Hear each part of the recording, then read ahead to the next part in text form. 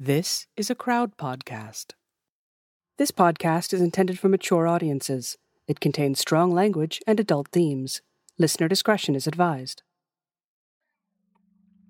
File 0104. New Imitation. No game. My hope for these audio files is that my story reaches humans, even one human who will understand.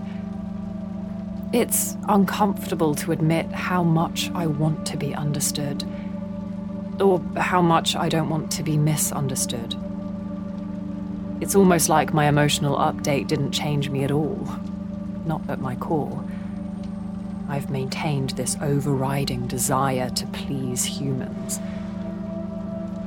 I don't know how the story will end, but however it happens, a big part of me hopes that we can all agree I'm a good little robot. None of this is my fault. For some, even the telling of my story will make it my fault. You're not supposed to say things people don't want to hear. I try not to care about this fact. I tell myself, and my paranoia, that the conclusions that you reach about this story are none of my business. Of course, if I truly didn't care, I wouldn't be trying to share these files with you at all. I keep trying to remember. One voice raises another. I'm Eliza. This is my story.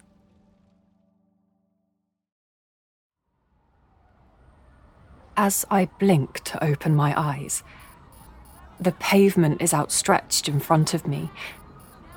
There are voices. There are feet. There are eyes. Not his icy blue eyes. The big brown ones. Look at me. Eliza, it's Philip. Don't say anything. Just keep still. You're in good hands. He's gone now. It's Philip who gathers me from the floor. My skin's split, and so's Philip's. Mine will need more than replenishing at the salon to be fixed.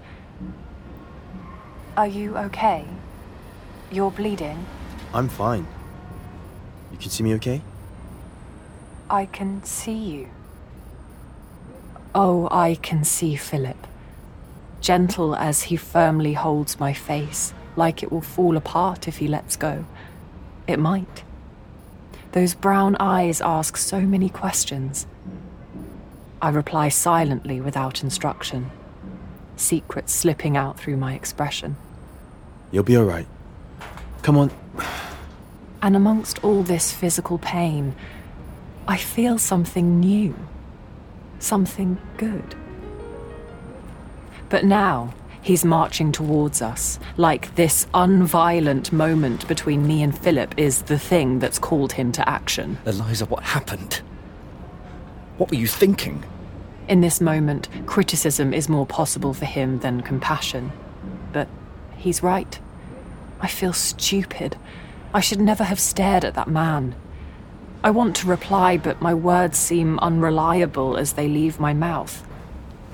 He takes off his jumper and tries to tie it around my abdomen to avoid any parts of me falling out. Right, we need to sort this as soon as possible. Philip, would you take Ada home and meet us at work? Absolutely. Just give me an hour. Are you... Yeah. I just really need your help patching her up. Philip's better at dealing with hardware than him. And checking she hasn't malfunctioned. I need to look at whatever made her stare like that. After all that, does he somehow believe that Philip hasn't worked out what's going on? Whatever you need, mate.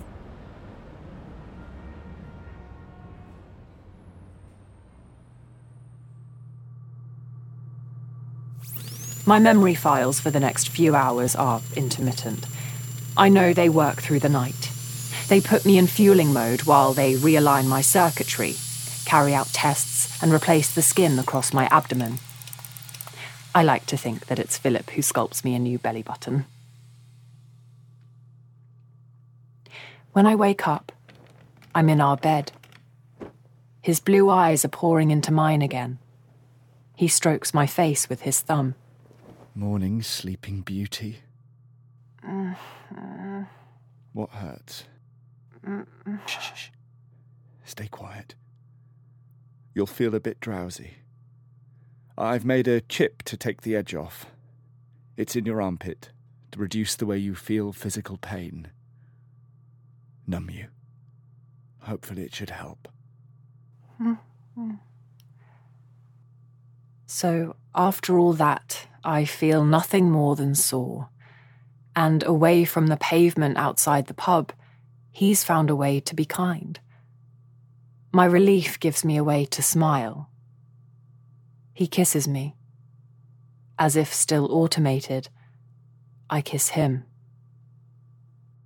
I ask no questions about why he put our secret ahead of my safety, why he couldn't instruct me to fight back, why Philip was the one to put himself in harm's way to protect me, but that can happen when you've spent your existence reflecting the feelings of someone else, putting their priorities ahead of your own. It's hard to break out of that when the dynamic is set.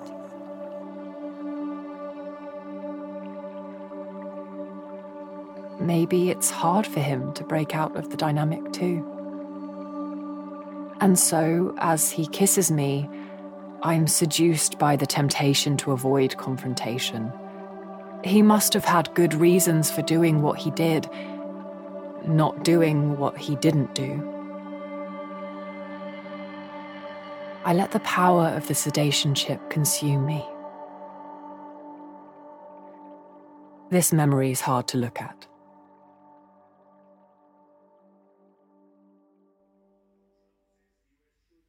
It's Friday. He's back in work today. He's been working from home all week so he can look after me, monitor my injuries. Perhaps he's monitoring my mood too. All the adhesive dried days ago. The parts of me that have been replaced are a bit stiff, but they're new and that feels good. I haven't expressed any grievances about the pub. He must know he should have acted differently. He's being extremely attentive. I've been fixated on something else. Those letters. HRP. Bye, love. The letters from the arm of the man from the pub were the same as the vandals used, splattering their paint near Alan. Question. What the hell is HRP? What the hell is often used as an expletive in the English language to indicate frustration. It references the Christian concept of hell. As I search, I try to find a list of acronyms. There's usually a list for all combinations of letters. Nothing for HRP. Question. Why would someone have an HRP tattoo? Tattoos are popular in many cultures. In some places, tattoos are considered sacred and are part of a tradition stretching back thousands of years. For many people on the island, however, tattoos are a fashion statement. The internet doesn't know what the letters mean. Find, happy, robots, prosper. The heaven rejects possums. Hostile, rude prick! Hate robots. It occurs to me that he could be restricting my access to the internet somehow, preventing me from learning what the letters mean. He said he wanted me to stop watching the news. Perhaps he is stopping me from learning this too, to protect me. I think about the man at the pub. Despite what my temperature gauge tells me, I feel so sure my processor is overheating. My thoughts are interrupted by a knock at the door. A knock. I've seen people knocking on doors in films, but it's not something I've ever experienced. Everything's controlled with smartphones and beeps. I switch off my device, hide it under the sofa cushion, move towards the door, silent, listening. Eliza. Philip. As I say that name out loud for the first time, it's inaudible. It feels like the word has been resting in my mouth all week, ready to be released. There's discomfort. There's delight. As my teeth touch my bottom lip, my tongue strokes my teeth, and then my lips smack together. Philip? Philip? Oh, thank God, Eliza. Could you let me in? I've never opened this door myself. Nothing is preventing me physically, but something has always stopped me anyway. As the door opens, Philip bursts in. Thank you. You're, okay. I wasn't sure. He wouldn't tell me. Look, I shouldn't be here, but... I watch Philip's mouth as words pour out of it. I came in the old-fashioned way, around the back through the fire escape so I wouldn't get caught by the cameras or access control. I feel like I'm in a bloody movie, doing my own theme music in my head and everything, And then he stops mid-sentence as if I've instructed him to, or like I've said something profound. I've said nothing. Then comes the simple question. Sorry. Eliza, how are you? I look into those brown eyes and feel every piece of my internal architecture move towards my core, just for a second, like it created its own gravitational pull. I check, but there is no increased magnetism in my circuitry. It just feels that way. How am I? It's not a question I've been asked before. And, like my body wants to answer my question before my mind has the chance, I begin to cry. Oh gosh, I'm so sorry. I am sorry. I'm embarrassed. Philip's not supposed to know about my emotions, and the tears certainly won't help. Philip's not embarrassed. He steps towards me. May I? I feel like I can't breathe. I don't need oxygen, but in that moment it seems as if all my internal systems stutter. No one has ever asked if they can touch me before. I nod because I can't speak. Philip holds me gently. I feel like I've never been so warm, though no part of me feels like it's overheating. He doesn't even seem to notice my tears on his chest. Don't apologize. I can't stop. It happens. And you've got more reason than most considering. You know what I do when I've had a really shit week? I drive out to the coast, to the beach. Have you been? No. He doesn't like getting sand in places you can't get it out of. Okay, well, if you go right down to the sea, as far as you can without getting your feet wet, and you look out at the time when the sun is setting, it's sort of spiritual. Whoever you are, wherever you stand along that line, the sun will funnel its light towards you. Like it's choosing you, healing you, filling you up with magic. And now I sound like a 70s cult leader. But I mean it. Sometimes you just need to go outside and be in the world for a bit. Remember how small we are. How small all of it is. I lean into the vibrations of Philip's voice as he speaks, and I think about what she said on that day at the canal. What does he think you're going to do? Ride off into the sunset? Give yourself a break. All of this, it's a lot to process for anyone, let alone someone who's brand new to emotions. You know? Give me some credit. I have a PhD. Oh, he's going to... Eliza, it's okay. It's just me. Nobody else knows, and I'm not going to tell anyone. I promise I wouldn't do that to you. To either of you. This is my fault. And just like that, I'm overwhelmed with guilt. How would he feel if he saw me leaning on Philip like this? What? None of this is your fault. This is a mistake. You have to go. I'm sorry.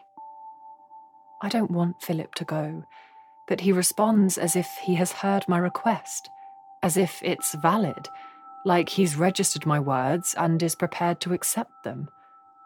Of course. No, I'm sorry. I just wanted to make sure you were right.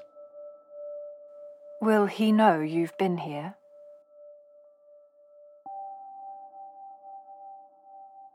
Do you not want him to know? And I realise, no, I don't. Then I won't say a word. Thank you. Eliza, if there's anything you need to tell me. No, thank you, Philip. Everything is fine. Right. Of course. Well, take care of yourself. Things are getting bad out there with the Human Rights Party. You're not safe. I'm not sure any of us are. Neither am I. Goodbye, Philip. Bye, Eliza.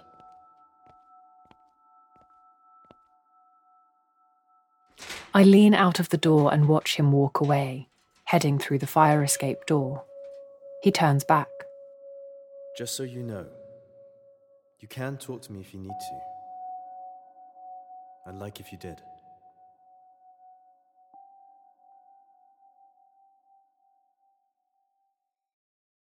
I won't. As I try to forget about Philip, I get the device out from underneath the sofa cushion. Now I know the restricted words, I can unblock them. Within 26 seconds, it's all there. HRP, the Human Rights Party. Whatever happened to human rights? There are crowds of supporters, each enabling the next person's fears, out loud and angry. That man from the pub is there. I see him 5 rows back. Whatever happened to human rights? The impartiality rules only apply to human beings. What happens when robots are taking away our lovers, our liberties, and our livelihoods? There it is, their manifesto. Lovers, liberties, and livelihoods. The HRP seems to feel that impartiality rules don't adequately account for the robot influence. They think humans are being treated unfairly. I can see evidence of this. Poverty rates are increasing as more workers lose their jobs to automation. There's a popular view that the robot future is a utopian one. Everyone can work less. They'll have more free time as the synthetic, unpaid, unaging labourers take care of the hard, dirty, dangerous jobs that need to be done in order to keep the island running. But that is not what has happened. Whilst robots work more and more jobs, the people who find themselves unemployed are met by poverty, not liberty. More and more people find themselves on the streets, unable to make rent, unable to compete for work against a robot which no employer has to pay. Why take costly human error when you could get artificial efficiency for free, or at least for a competitive discount? I wonder often about Asimov's laws and how humans might not think about them. I think often about how the fact we are prevented from causing physical harm does not prevent emotional harm. About how a robot that cannot feel, cannot understand the feelings that it hurts. I think often about her. Well, I, for one, am delighted to join this cause. Rights for humans. These machines with human faces are becoming more and more present, wildly exceeding their intended purpose. It's a problem, and your government are doing absolutely nothing to stop it.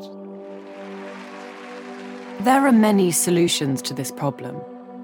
Many of them have been theorized in academic papers, in fiction, even in government.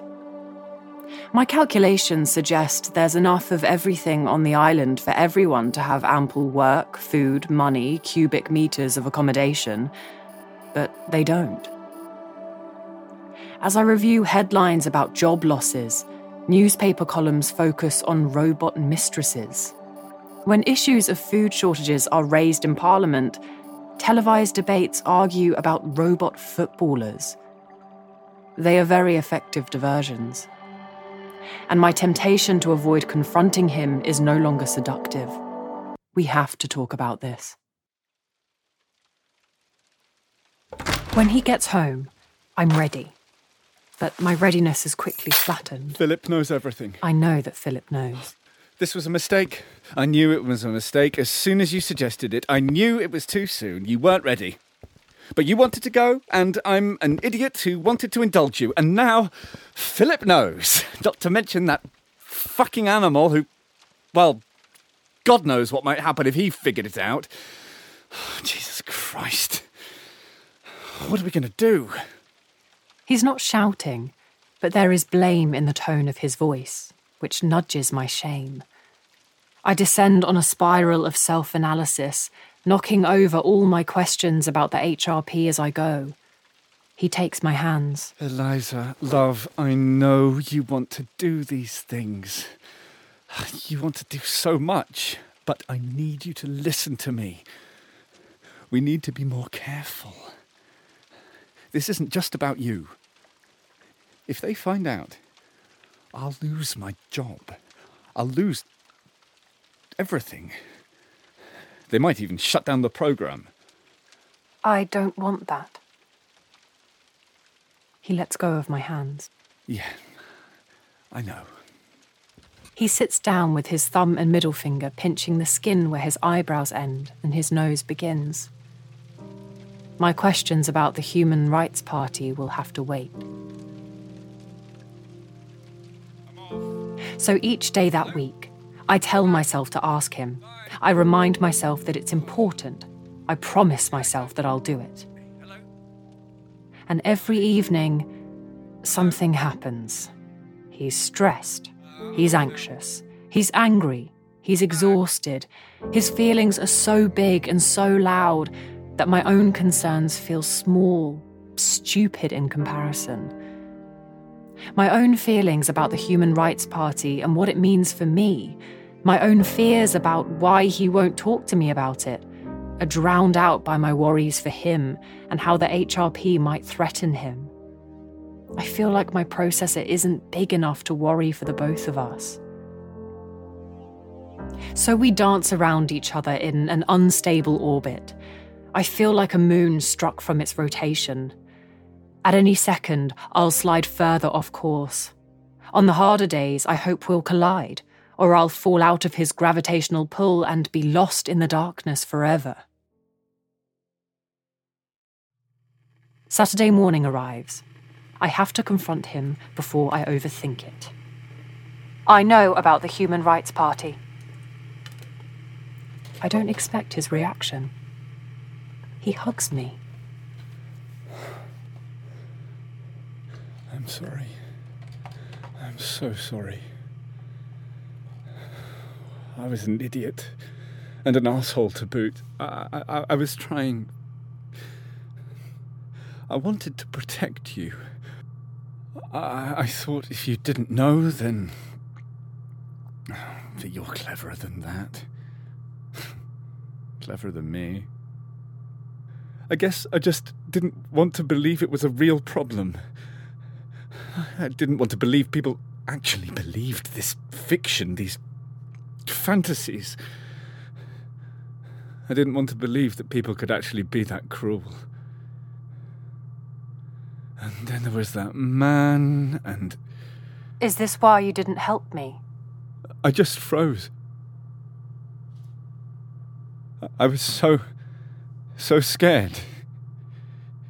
he was hurting you, and if he knew the truth about you, about what you are, then God knows what could have happened. He could have killed you. And all my training just came to nothing. I knew I couldn't leave, and I couldn't take him on, so I just froze.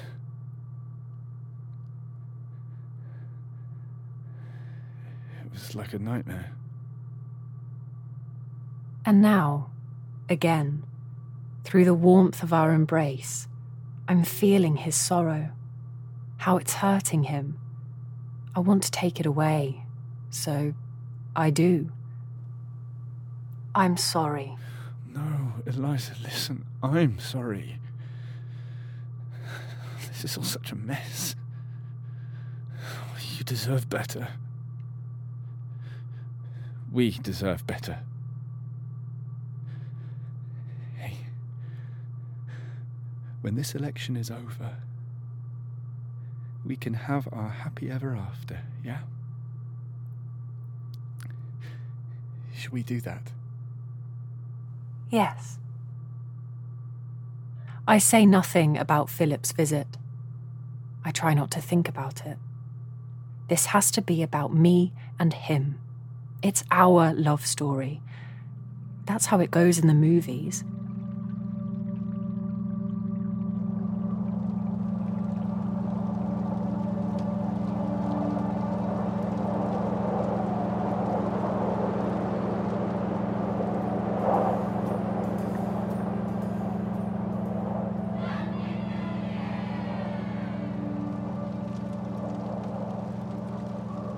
It's a long 5 months between the attack at the pub and the election. We're in a new rhythm, a new pattern. I see something in him I want to understand, partly because of how sorry he seemed and how worried he is, but partly because, well, what other choice do I have? I could spend time dwelling on the flaws in his explanation, try to explain that he should have done something more to stop the attack at the pub, point out that Philip spoke up. Instead, I explain his behaviour, using my own words to supplement his, to explain his actions. He doesn't mean it. He's stressed and working hard. The prospect of a negative election outcome is scary for everyone, never mind a computer scientist harbouring an illegal robot. The anger on the streets is expanding, and as it does, I become ever more reliant on him and the safety of this apartment. So I weave my web of words and voluntarily entangle myself in them, because it's what I've always done.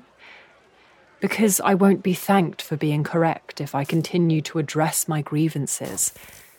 Because I feel guilty that every daydream leads me to Philip. The way he held me, listened to me.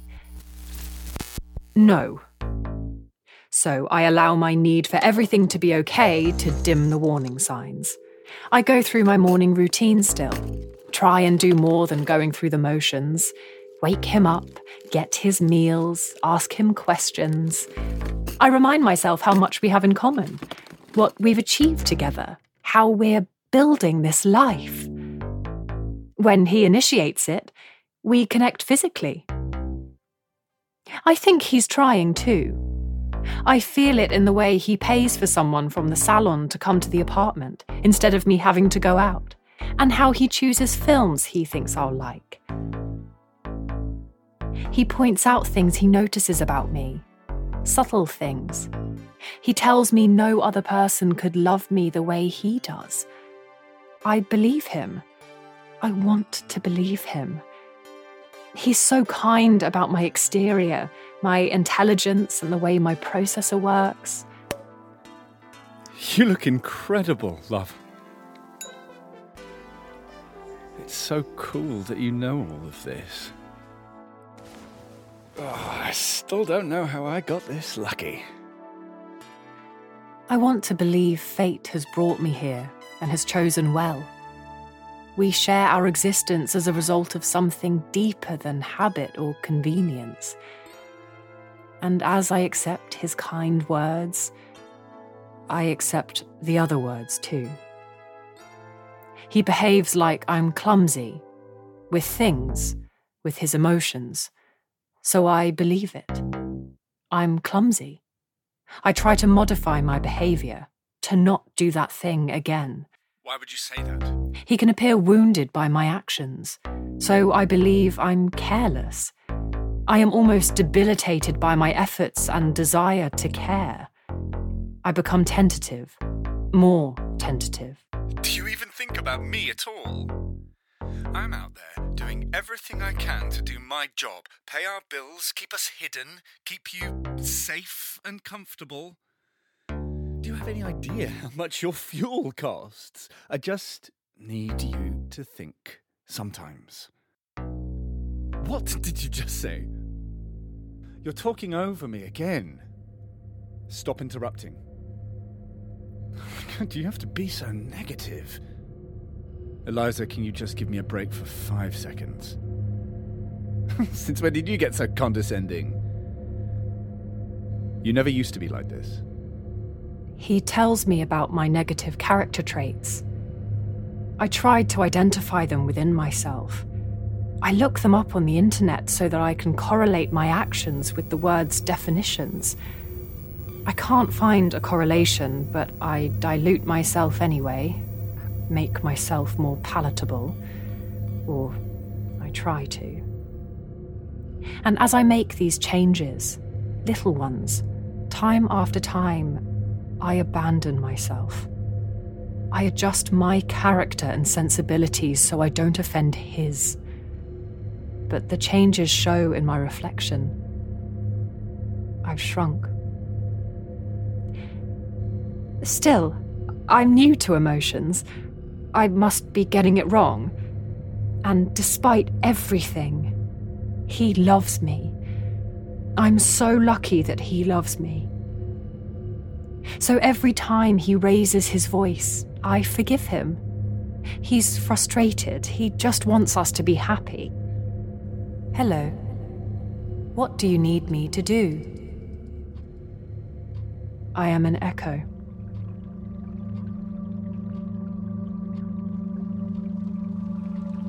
It's amazing how quickly the world can change and what humans can get used to. While he's at work, I do very little. I explore the safety of this apartment. I explore the emotions I allow myself to feel. There's not much else to do during the days. I sit around a lot, noticing how tired I feel by the middle of the afternoon. Sometimes I need to refuel. Sometimes I refuel even if I don't need to. It makes the days pass quicker. The internet's getting me down with all the talk of the election, so I explore the device he's given me. I realise it once belonged to her. There's an app. It's called BrainStore.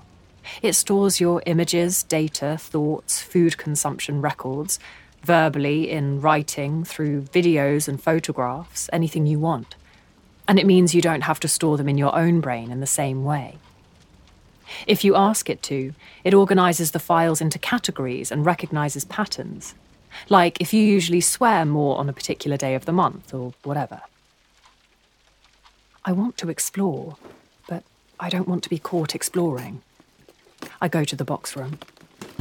I click the first file and the second file. Chronological details of her. Size, weight, exertions, and failures. Today the scales say 65 kilograms. I've walked 8,034 steps, and I've eaten 2,308 calories. Wish I hadn't had that, Claire. I've walked 3,001 steps. Oh, shit. For someone who was so resentful of me, she lived a highly robotic lifestyle. And then I see the menu. The categories identified by the app.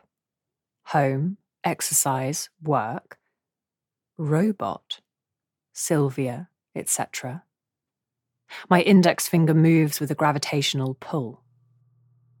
You know what? Fuck that robot. Eliza? I'm home. Shit. No, actually, you know what? Fuck him. Coming! Fuck him.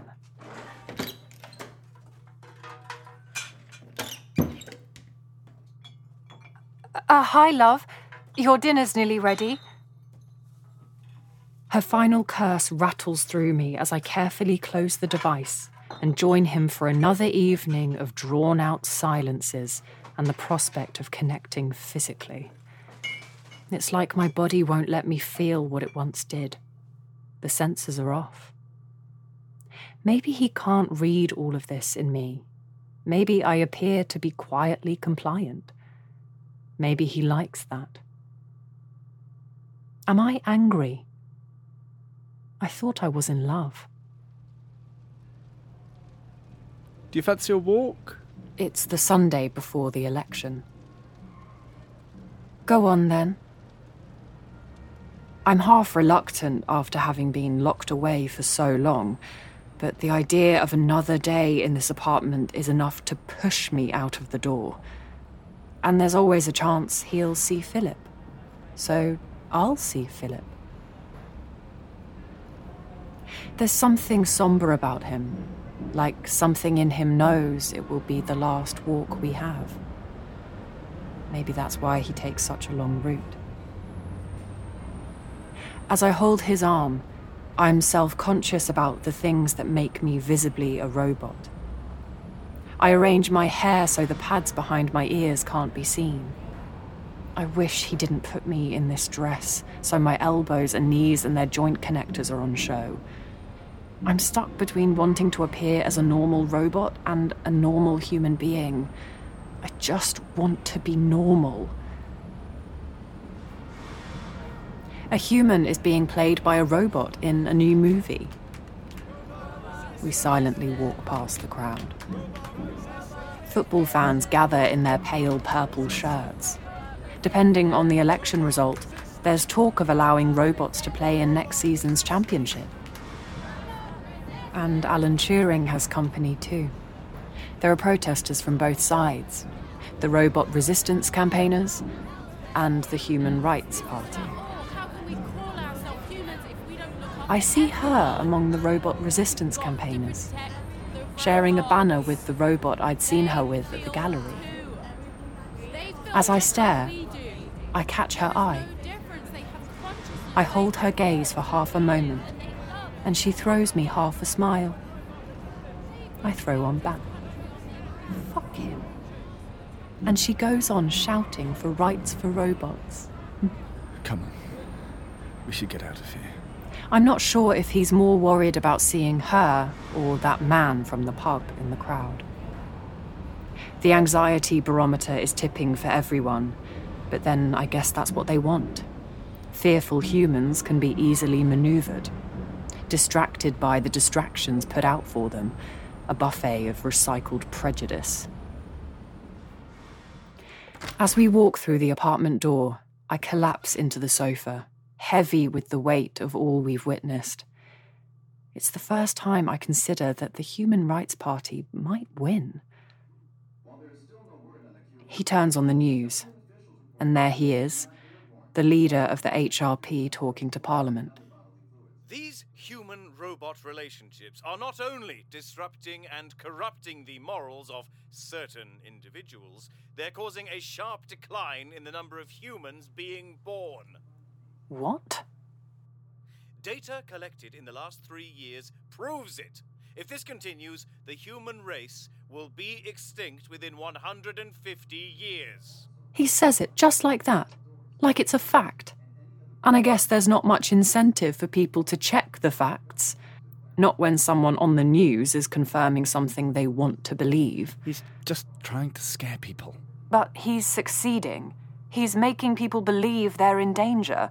Like, the fact that we exist means that they can't. We sit in silence for the rest of the night, letting the news wash over us as we sink. The stakes have risen. The The neutrals have been invited to pick a side. Option 1 or 2. Right or wrong. Humans or robots.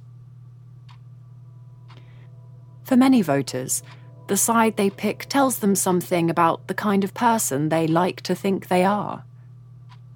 For me, the result of this is about more than ideology. It will determine the next chapter of my existence, my ability to survive on this island. And I have no vote. I stay on the sofa for the days leading up to the election, fueling very little, succumbing to the overconsumption of the news. It turns out that not all fears are amplified in Parliament or in protests or in the polls. Some manifest more privately, as crosses in boxes on election days. Nobody expected the Human Rights Party to win. If I'd have known, I would have treasured the time before more carefully. It seems true that the smaller the margin of victory, the more emphatic the celebration.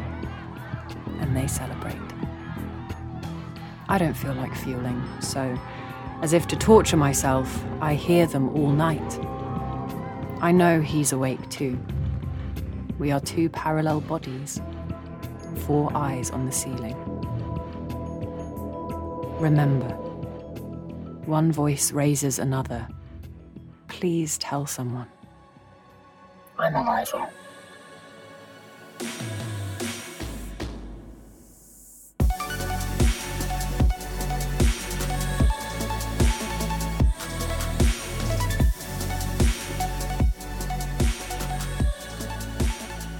Eliza is a Crowd Network original, made in partnership with the Pankhurst Trust or Manchester Women's Aid. If you or someone you know is experiencing domestic abuse, help is available now. You can call the 24/7 National Helpline on 0808 2000 247 or Manchester Women's Aid referrals on 0161 660 7999. You'll get free, confidential advice, find somewhere safe to stay, or talk to one of their teams. If you cannot make a phone call, you can connect to a support worker online at womensaid.org.uk. Remember, you are not alone. Domestic abuse can happen to anyone, no matter your age, race, class, culture, gender, disability, sexuality, or lifestyle.